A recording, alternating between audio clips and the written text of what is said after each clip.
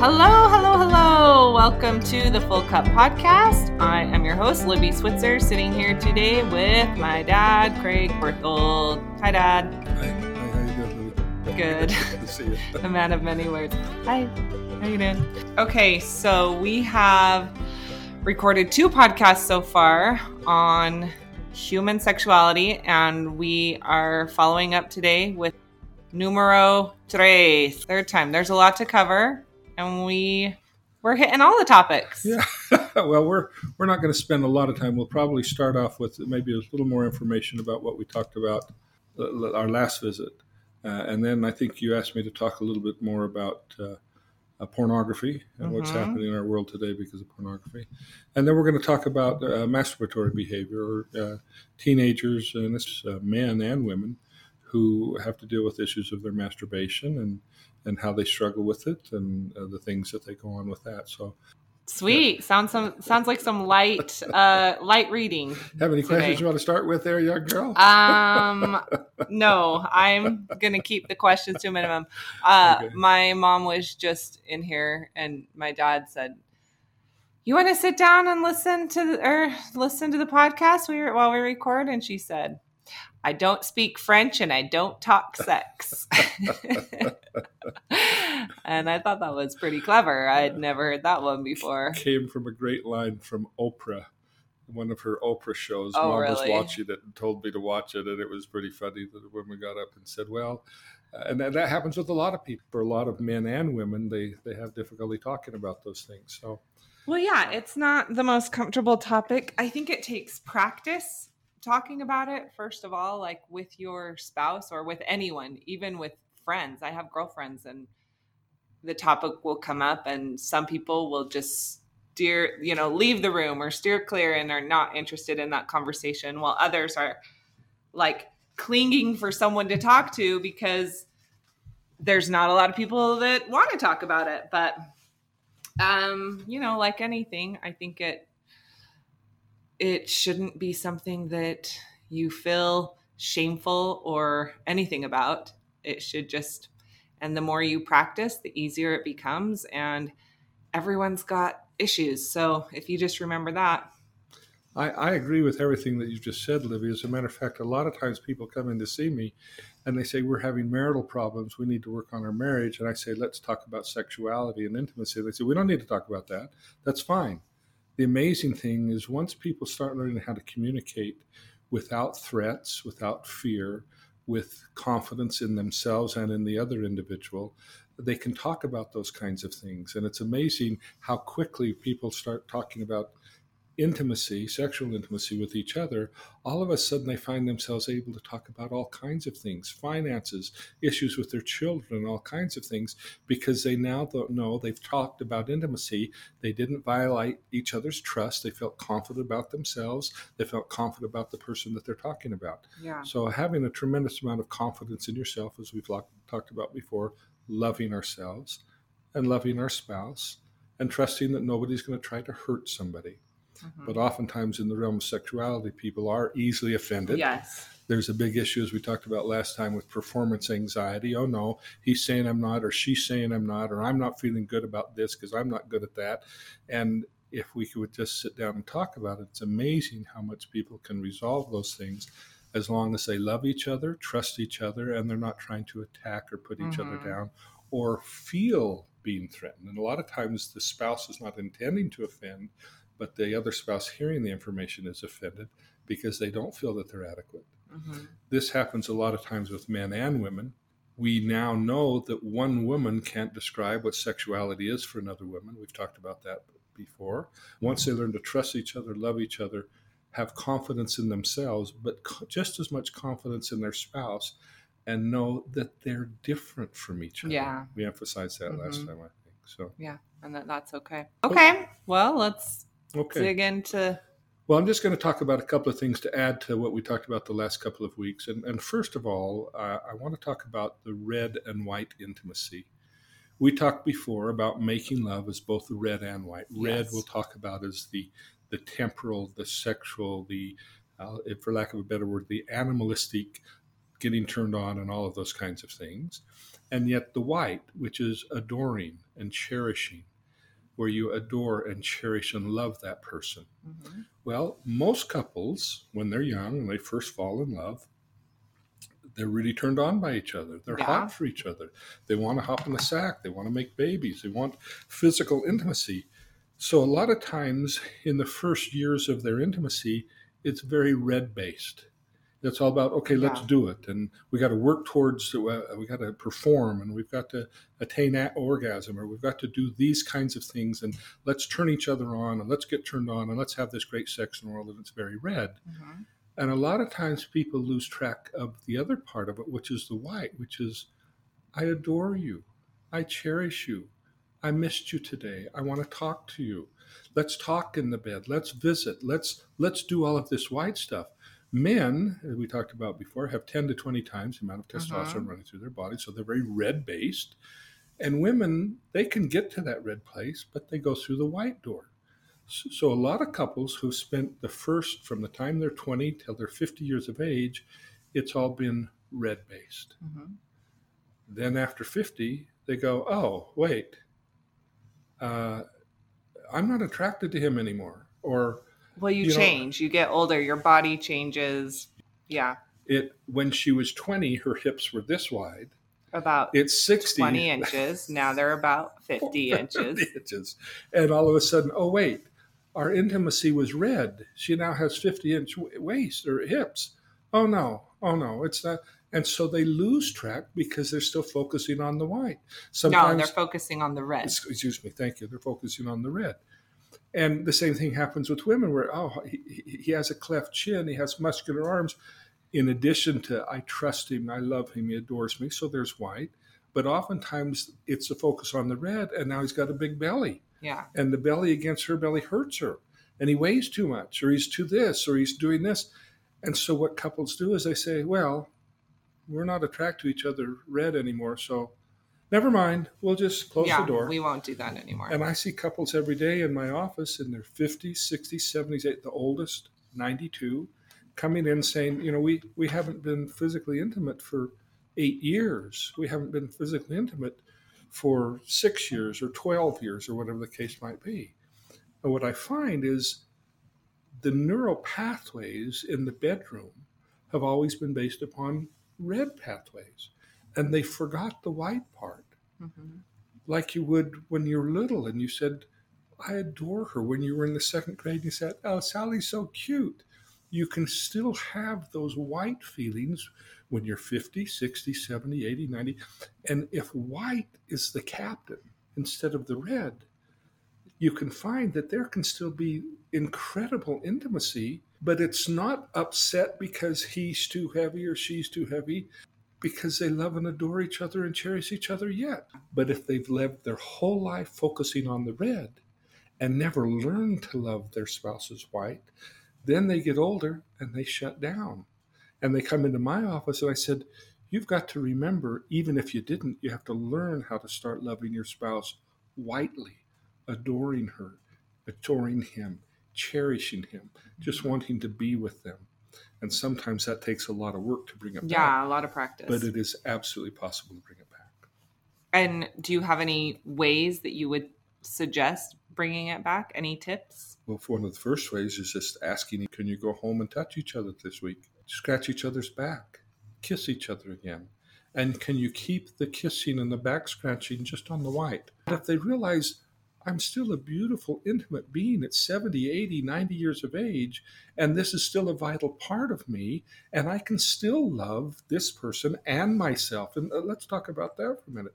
How important is it for that woman and that man to continue to love and adore themselves within that unison, themselves in the bed, but also love the person that they're lying with? Yeah, I think that's got to be hard, because even in my youth, it's hard. So as you get older, just saying like people who are critical of their bodies because we have, the media that says you should look like this and act like this. And young, beautiful people don't feel that way. So as you get older, that's got to be even harder. And what a great thing to be able to work through and learn. and probably have a more fulfilling relationship than just a red orgasm. Exactly. It's more focused on love, and you could have great sex that could be more fulfilling because it's more than just this one carnal thing. Absolutely. And I tell couples in their 20s, 30s, and 40s, you need to focus on your white if you want to have great intimacy when you're 90. If they focus on the white way of loving each other, it's spiritual. Yeah. So that's what I'm talking about Okay. intimacy today. Cool. The other thing that I was going to talk about, one other thing, and this is just a part of the pornography thing and the damaging stuff that it does to people. For years, I would get asked to talk to the youth about sexuality, and these especially young boys.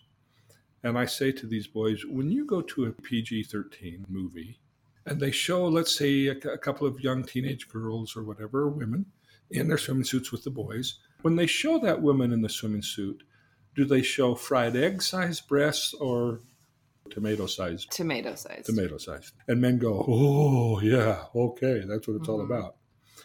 And so that creates a lens in their head. And women do the same. And then all of a sudden, 5 years goes by, and they find the most beautiful woman in their lives, and they're getting married, and on their wedding night, they're going to be intimate. They've had the wedding.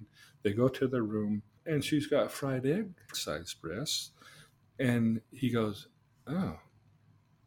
She will be hurt, devastated. It's so important. I'm finally giving my virtue to this man. I'm going to touch him and let him touch me, and he frowns at me. And that affects so many people.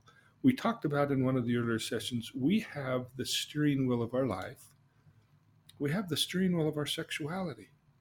And so often historical things that happen set us up thinking, oh no, I don't look like this, or she doesn't look like this, or he doesn't look like that, or they've changed. But if you're loving that individual white, whether she has fried eggs, none at all, or cantaloupe, that matters, but it doesn't matter so much because the major focus is in the white way of loving. And if you love your spouse white, you can accomplish anything. If you go to the red, you're in trouble. So this happens a lot with young men and young women in the realm of pornography. What do I hear probably once a week? Husband is coming in with his wife and she wants a divorce because he's been looking at pornography and he's masturbating. Well, he says it's no big deal. Men are like that. We have a lot of testosterone, and if I'm not getting it from her, then I need to look at the porn and I'm masturbating in the shower or whatever. And she's devastated. She's literally destroyed. And I have to explain it to him, a couple of things. This happens very often. The virtue of physical sexual intimacy in a woman, for I would even say probably most women, is this is the greatest gift I have to give you as my virtue. I will let you touch me. I will touch you. I will love you. And I give to you this physical body, this virtuous being that I am to you, because I love you so much. And it's a wonderful experience. And they have this wonderful relationship. And then a couple of years goes by and find out that he's looking at porn. And the woman literally goes into a state of shock. It's like, you don't love me for what I think, what I feel, for my virtue, for the wonderful, delightful woman I am. You only love me just like the porn. The only thing you care about is my breasts and vagina. You don't even care who I am. And so many women come in and absolutely devastated because the feeling of what sexuality is such a white-based issue of virtue. And now he's doing this, and that really brings people to end their marriages. What is he doing that for? That's disgusting. He doesn't love me anymore. And a lot of women do the same thing to themselves. They think, oh no, he's looking at porn. So I've got to do all of the stuff to keep him interested in me so he'll stay interested in me. And I watch the porn too, so I guess I better do the stuff that I saw in the porn. And let's talk about this for a minute. If that woman is now engaging in a particular style of sexuality and she feels like, oh, well, I guess to keep my husband, I'm going to have to do that. Is she doing that now because she chooses to, or is it force-fed vegetables again? Remember in one of our first sessions, we talked about if you keep eating the vegetables you don't want to eat, how do you start feeling about the vegetables? You resent them. How do you feel about the person giving you the vegetables? You resent them. And how do you feel about yourself for not standing on your 2 feet? You resent yourself. And oftentimes then the marriage dies because she's trying to do it not because she wants to, but because she's being forced to do it. I need to do this to keep him. He doesn't adore me if I don't do this. And you see why porn can be so devastating. This is just one of 1,000 different reasons. Porn literally corrupts people's minds and brains. It sets up lenses. It grabs onto the steering wheel of their sexuality, not just for men, but for women also. Mm-hmm. And yet, if we can stay away from those kinds of things and get back to loving men and women, red and white, red is wonderful, but white should be number one ahead of it. And a lot of times we're like that when we're 10, but then we go through puberty and boys go, hey, what the heck with that white stuff, let's go to the red stuff. Whoa. And women go, oh, well, I guess we better go to the red. Oh, and women can go to the red too. I can't emphasize enough. Don't lose track of the white stuff.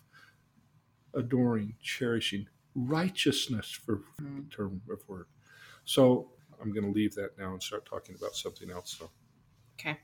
The last thing today is a talk that I was asked to give about 100 years ago. I was asked by a pediatrician of ambulatory care, asked, Craig, would you talk to these pediatricians about working with children and sexual issues as children? Now, between 6 and 11, I think we talked about that 2 weeks ago, that little children are very interested in sexuality. Not in the same way they were when they're 14 or 25, right. But they're still interested. The next time you change one of the children's diapers, watch of all the little children of the opposite sex gather around looking at what is that? What the heck is that? What are they looking at there? and they're staring and want to see it. That's what little girls do with boys. That's what little boys do with girls. What is it? Okay. So between 6 and 11, it even increases more, and we call it prepubescent sexual exploratory play. Okay. In other words, children are very interested. They want to know if they're not going behind the fence with their cousin and pulling their pants down, then what they're doing, they're looking at the Pennies magazines going, did you see the Pennies magazine? She has a bra. Well, or they bring in the National Geographic and say, Daddy, look, boobies. Oh. Yeah. And these are the kind of things that kids do. And a lot of kids really get set up there because their parents, oh, that's disgusting. You can't do that. And it traumatizes them. Yeah. Instead of told, hey, look, this is a very appropriate thing for you to be interested in, but you've got to learn to train it. So go ahead. I don't mind if you check it out, but you got to stop this. You got to get a handle on this and stop this. Mm-hmm. One day when you're married, you get to share that with that person that you love more than ever. It's okay. I don't want you to feel guilty about feeling bad about it, but I'm going to put the magazine away. You got to look. We're throwing that out, or we're going to do this, or whatever you want to. You can leave. Some people, I'll leave it out. Look at it. I don't care.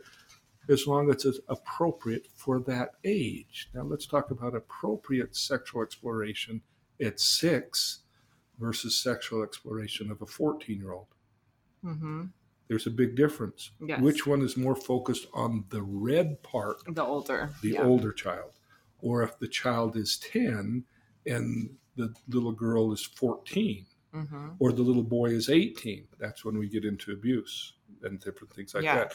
And a lot of perps, all those years I did with child protection, those 8 years, coordinated the team there, a lot of perpetrators figured that out. Oh, wait, children between 6 and 11, they're interested, so I can now take advantage of this, take my red, sick, depraved way of looking at sexuality to those children, and I end up abusing them.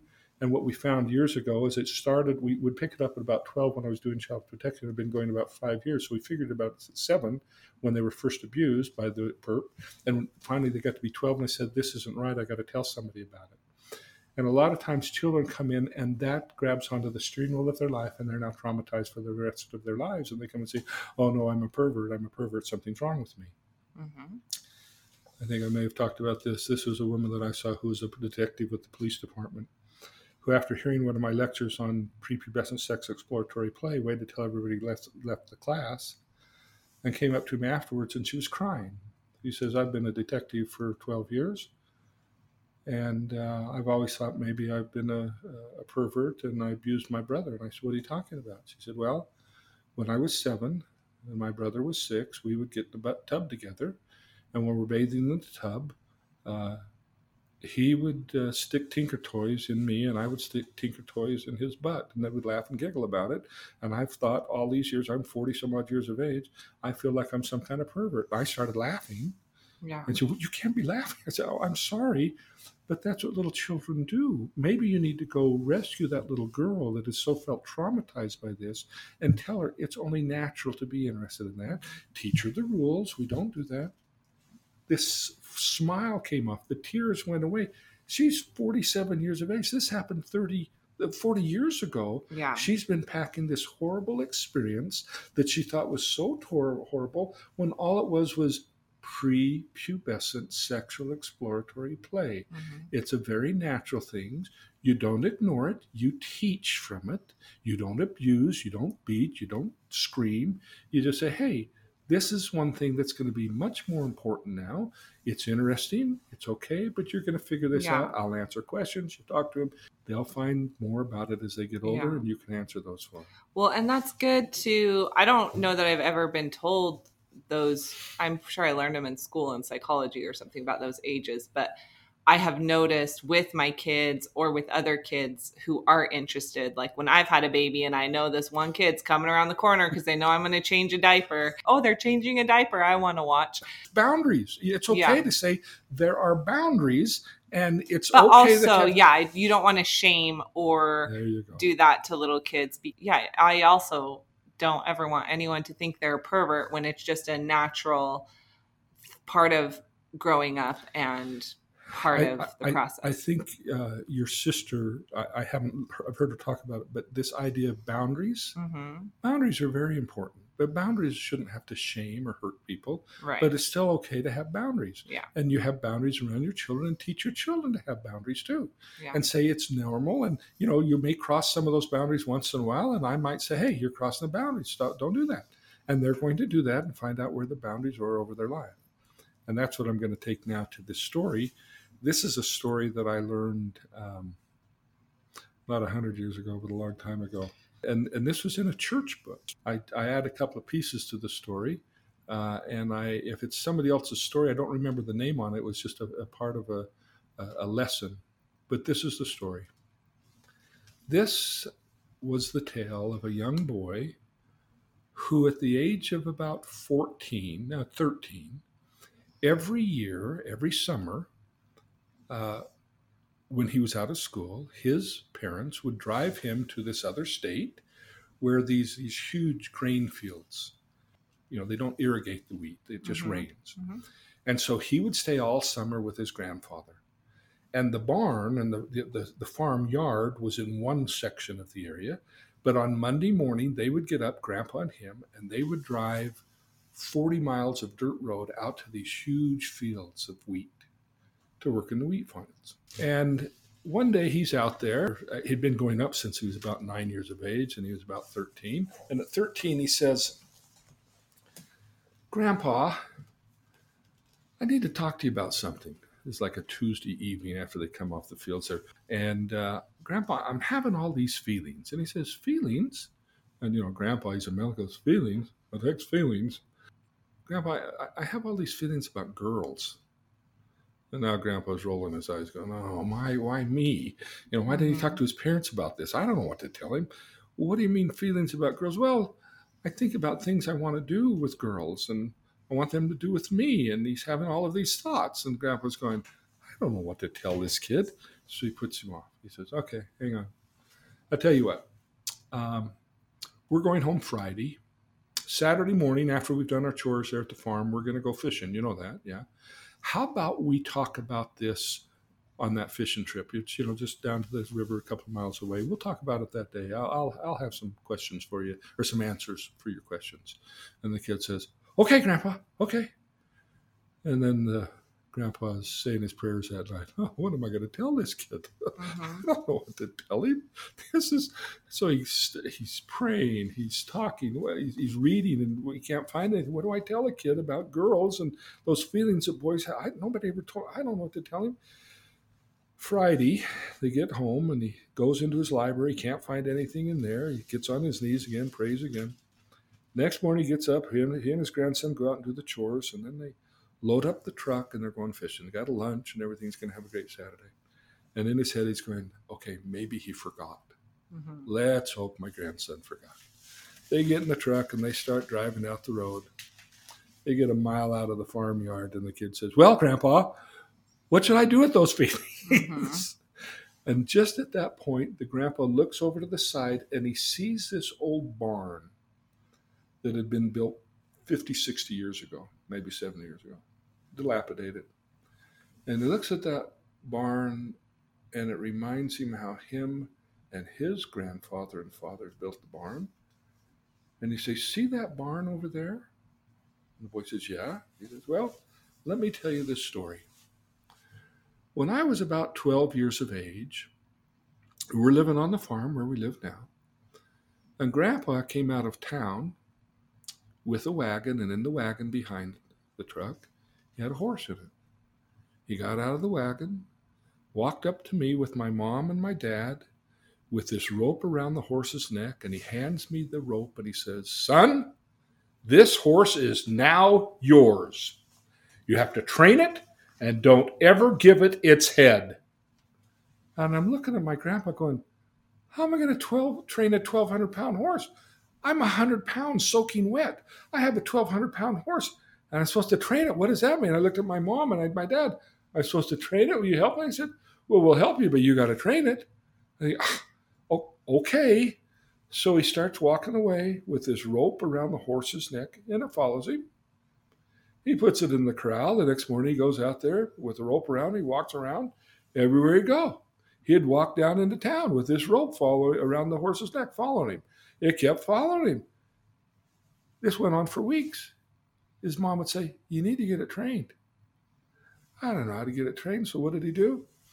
He got a blanket out of the shed. He put it on the back of it. It bucked and kicked, and the blanket fell off. He put it on again. Then he took some baling twine, wrapped it on the blanket, and started walking. The buck kicked it off and broke the yarn, did it again. Tied the horse up to the fence, put the blanket on it, tied it up, and it sat there and just shivered. It patted its neck, said, it's okay. Don't worry. It's okay. It's okay. And pretty soon now he's walking around with a horse with a blanket on its back. Kids are teasing him. What you can do with that horse, George? A couple of weeks later, he thinks, I got to put a saddle on it. Grandma says, you can put that old saddle on it. I put the saddle on it, tied it on. It bucked, it kicked, it tore the tight strap across the belly, and it fell down. I thought it broke the horse's leg. I thought, oh no, we're going to put this horse out. It got back up. It ruined the saddle. Now what I'm going to tell my dad, it's ruining my life. Put it back on. Wouldn't work. Had to get another piece of leather. A couple of days later, they got it. Now he's got a horse with a rope around his neck, and he's walking. He'd walk to school with a horse. He wouldn't ride it. Finally, one day, he's been teased, and mercifully says, I got to get on this horse. Ties it to the fence. Well, before that, he had to work a bridle into its mouth, tied its head to the fence. It tried to bite him. It tried to mash him up the fence. He finally got it on. Got it on. Now he's got the bridle on it. A couple of days after walking around, it's been now a month or better, maybe months. He climbs up on the horse while it's tied to the fence. The horse bucks him off. Just as soon as he gets on, boom, bucks him off. Mm-hmm. Lands on the floor. He gets up. I hate that horse. Why do you give me that horse? This is too hard. He hurts me. I can't do this. Mom said, you got to get on that horse. Next day, he's out there. He climbs the fence post. It bucks. He holds on to the steer. Whoa, and it sat there and just shook, bucked and kicked. It wouldn't kick him off, and he patted its neck. It's okay. It's okay. He said that horse probably bucked him off there 4 or 5 times, maybe more than that. And finally decided after a couple of weeks of getting bucked and kicked and finally settling down, he says, all right, I'm going to ride it. Got on it, undid the fence, the rope for the fence. Still had the rope, took the rein, turned it. It took off like a shot, 100 miles an hour. He pulled back on the rein. It hit the brakes, and over the top of the head I came. Knocked on the ground, about broke my back. I hated that horse. This is too hard. I shouldn't have to do this. I got back, walked back. Next morning I got up. I was sore. I felt like my back was broken. My dad said, you got to get it trained. So I do it again, and he bucks me off. He kicks. Finally, he takes off. I get him to stop. He stops. After several months, I could ride him. I could steer him this way, I could steer him this way. Before the year was over, I didn't even have to get up at 5 in the morning and do my chores anymore. I give up at 6:30, because instead of getting up at 5 and having it done by 6:30 and walking to school an hour and a half away, I could sleep till 6:30, do my chores, get on that horse and race. That horse would go as fast. I had the coolest horse in the world. Do you see that barn? Every piece of lumber, every window, every shingle on the roof was drawn in a wagon behind the horse from town. My dad could use that horse now. Instead of shooting one deer and coming at home that evening with the deer on his shoulders, he could take the horse, shoot 3 deer, load them up. We would have in one day all of the meat that would get us through the season. We'd salt it, put it in the cellar. The horse built this farm. It plowed the fields. It did everything. It created this entire place. It was one of the best things we could have ever had, and I trained him. Then he said, one day I got a little bit older. I was a senior. I was graduating from high school. I had graduated. One night I came home late, and I knew all I got to do is whistle. The horse will come to him. He's that well trained. I raced him home, jumped off the horse, took off the blanket and the saddle, threw it on the fence. Didn't even put him in the corral. I didn't put hobbles on him like I usually do, either put him in the corral or barn. I just turned him loose because I knew he'd be okay. I could go out in the morning and whistle. And I turned him loose because I was late. It was almost midnight. I knew he's a good horse. I didn't want to take care of him, so I turned him loose. I just, I'll call him in the morning. The next morning at 6 a.m., I'm wakened by the cries out in the garden. I go outside, and my mother are in the garden crying, sobbing. That horse had gotten in the garden. Remember, this is fall now. It just about destroyed every squash, everything that we're getting ready to put away into the food storage. Yeah, the food storage out there. Yeah. What do they call it? I can't remember. I used it just a minute ago. They couldn't, because it destroyed it, it ate it. And then the clothesline, where my grandmother, who'd come from Sweden, had her linens on the clothesline. It got into the clothesline, tore down the lines. All of her linens, all of her laces, all the things she had knitted all of her life were in the mud. They'd been stepped on, crapped on, peed on. They were destroyed. My grandmother's just sobbing. She's an old woman crying. My mother's looking at me with fear on her eyes. I don't know if we'll make it through the winter because this horse destroyed everything. And it was at that moment when I realized what my grandfather had said, where he said, I'm giving you this wonderful horse, and it'll do wonderful things for you. It'll train, it'll build a wonderful farm, family. It'll be a wonderful way to live life. But don't ever give it its head. And I realized I had given the horse its head. I turned it loose, and I hadn't controlled it like I should have. And it just about destroyed me and my family. And then I turned to the pediatricians and say, and every one of you in here have a 1,200-pound horse strapped between your legs. You got to get it trained. It'll buck you off. It'll fight you. It'll kick you. But you got to learn to get it trained. And that's how I tell kids with their porn. They're going to grow up 11, 12. They're going to look at porn and go, oh, geez, I'm turned on. And they're probably going to get bucked off. And they're going to do some stupid stuff. And it may take them a while before they get it trained. It's not to condemn them. It's to train them. This is especially true with boys. What do we got? 99%, 9 out of 10 boys masturbate, one between 11 and 20. And a lot of male adults still married continue to masturbate to 70%, 50%. I can't remember exactly. And they come in to see me and they say, oh, no, I got a problem. And I say, you got to get it trained. That's a really good story. I like it. Okay, well, that's it. We're done. I mean, is it too loaded of a question? How do they train it? How do you train it? If anyone has a problem with masturbatory behavior, sure, and they want to stop that. Yeah. Well, the greatest way of fixing anything, I'll just say this. I think I've told this story before, and I can talk about it in 100 different ways. When I was 12, I started drinking beer. Mm-hmm. I was told don't drink beer, but I was drinking beer at 12. Now, let me ask you, that will be my left hand. I'm going to lift it and try to lift this beer and throw it away. I'm not going to drink anymore. The first time I ever drank, I came home and I said, I shouldn't be drinking. I'm only 12. I've disappointed my dad. Oh, no, I know my mom hates me. I'll pray to God. God, please, I'll never drink again. I shouldn't be drinking it. Please, please, please. 2 weeks later, those friends are there saying, hey, dude, yeah, we got some more beer. Okay, all right, I'm going to go drink some more beer. Get home and said, oh, Father in heaven, please forgive me, please forgive me.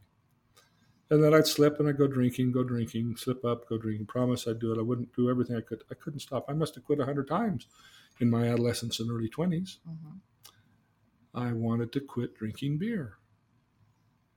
Now, let me ask you, Libby, when I'm 15 and I'm going out and drinking beer, did I feel loved by God? No. No. I'm a sinner.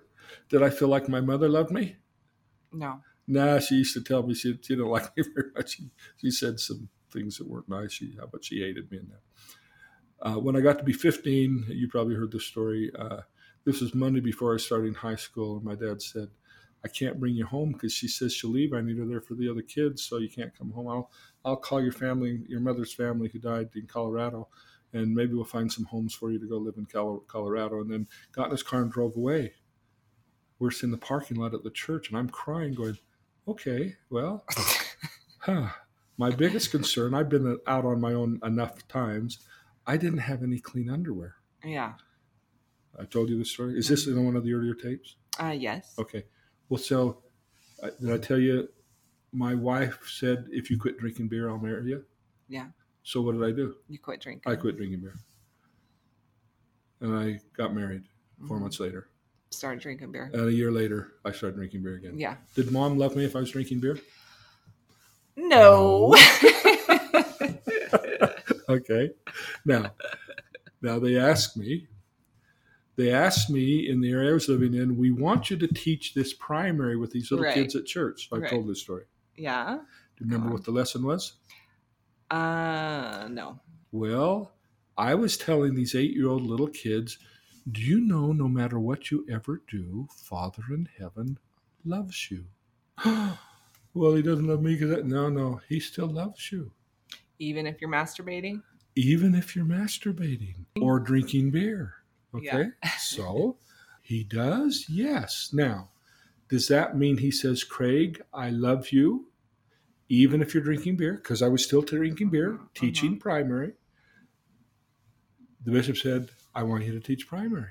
Does God say, sure, I love you. It's okay to drink beer? No. He says, I love you, but I'm still not eating the vegetables. Craig, I love you, and I'll help you.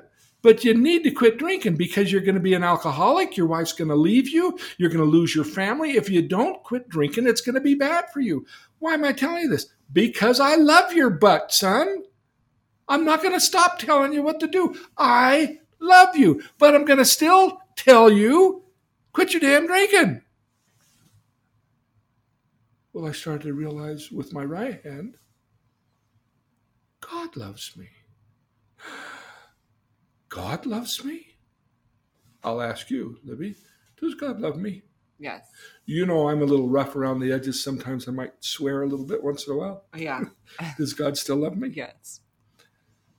I came to realize when I was 15 drinking beer, even though my principal told me I was white trash and I'd never amount to anything. What was his name? Yeah. He didn't love me. He said I was getting out of prison. You're no good. I remember he told me white trash. I didn't know what white trash was. I told my friends I'd go drinking beer with. They said, he calls me white trash after. They say, hey, white trash Berlo, man. I didn't feel loved by him at 15, at 18, at 20, at 25, at 28. But now at 31, did God love me when I was 15 drinking? Mm-hmm. Yes. With God loving me, do I need to drink to make me feel better, or with his love can I feel better knowing he loves me? Yeah. Loving myself, knowing God loves me. Even if my wife's mad at me, can I still be okay and say, he loves me? Mm-hmm. And I haven't had a drink in 36 years. I was 34. That's the last time I had a beer. Yeah. Now, let's now go to masturbatory behavior. Everybody has a struggle between the body and the spirit, the red and the white. You've heard me talk. Mm-hmm. If you want to read from Dave McKay, he said it. He calls it the duality of mankind. He calls it the beast and the spirit. The duality of mankind is the plan of God. What? We have this plan between this carnal, nasty-ass body strapped on this pure divine spirit. Everybody has that, and he loves all of us. Even if the red's kicking our butt, he still loves us. But is he going to say, Craig, you still need to quit drinking? Yeah. If you can, you need to stop masturbating, dude. You're losing track. You stop that, focus more on loving your wife, more white. You may find that if you go to the white, you can accomplish anything in the red, whether it's drinking, whether it's drugs, with depression. Mm-hmm. By cranking up the white, you can overcome things. No. Well, I'll say this. Let's pretend for a moment, left hand's up, I don't love me. Now I'd like you to criticize me. Say, Craig, you're a jerk. Craig, you're a jerk. I can't believe you're an effing blank and blank, blank, blank, blank, blank, blank. I swear at you. I can yell at you. I defend myself with all of my red DTs. Remember? The carnal defensive templates. Yes. With this hand now, God loves me and I truly love me now. Criticize me again. Craig, you're a jerk. I'm really not, Libby. I do dumb stuff. Yeah. But I love me and God loves me. And I love you, even in your duality. Yeah. What? When you love yourself and you know that you're loved, will that help fill the cup? Yeah. And when your cup is full, is there anything that can't help you resolve things? Most of the people I treat is because they don't have anything in their cup. They've got holes in the cup, been shot in their holes from the crap that happened from their parents, from their childhood, from their spouse, their boyfriend, girlfriend, friends, all these holes in the cup. They've never patched the holes in their cup and filled it with His love, the white stuff, service, gratitude, love, agency. I'm not going to let that affect me. Go ahead, call me your name again. Oh, you're a jerk. No, I'm not. I'm not going to let that define me. Only let Him define me. He knows the struggle I have with both, but He knows that He loves me. Whoa, I can accomplish these kinds of things too? Do children know that they're still loved? A lot of people will think, well, He loves me, so I can keep doing that. Yeah. Well, you can, but He's still going to say to you, I'm never going to stop loving you. But when are you going to pull your head out of your butt and figure it out and get your life straight, for heaven's sakes? You need to knock that crap off and get healthy, for heaven's sakes. Yeah. I'm always going to love you. But just because I love you doesn't mean I love you so you can do anything. That's the vegetable story when we're in stage one. Well, my mom loves me because I can do everything I want. Mom says, well, I do love my husband, so I guess I better do everything he tells me to do. Isn't it okay that she says, dear, I love you, but I'm not doing that? I still love you. But if I keep eating those vegetables I don't want to eat, I'll end up hating you, the vegetables, and me. Yeah. Same thing with my kid. I love my children. I love them so much. They want to do all that crazy stuff, but I love them, so I guess I just better let them. No, I'm still going to step in their throat and say, I'm not doing this crap. I still love you. Yeah. Because I love you so much, I'm going to keep telling you. I'm never going to stop loving you. Right. But a lot of people lose the love, and by the time they're 18, 20, 30, 40, they're so empty-cupped. And what are they trying to fill their cup with? The red stuff.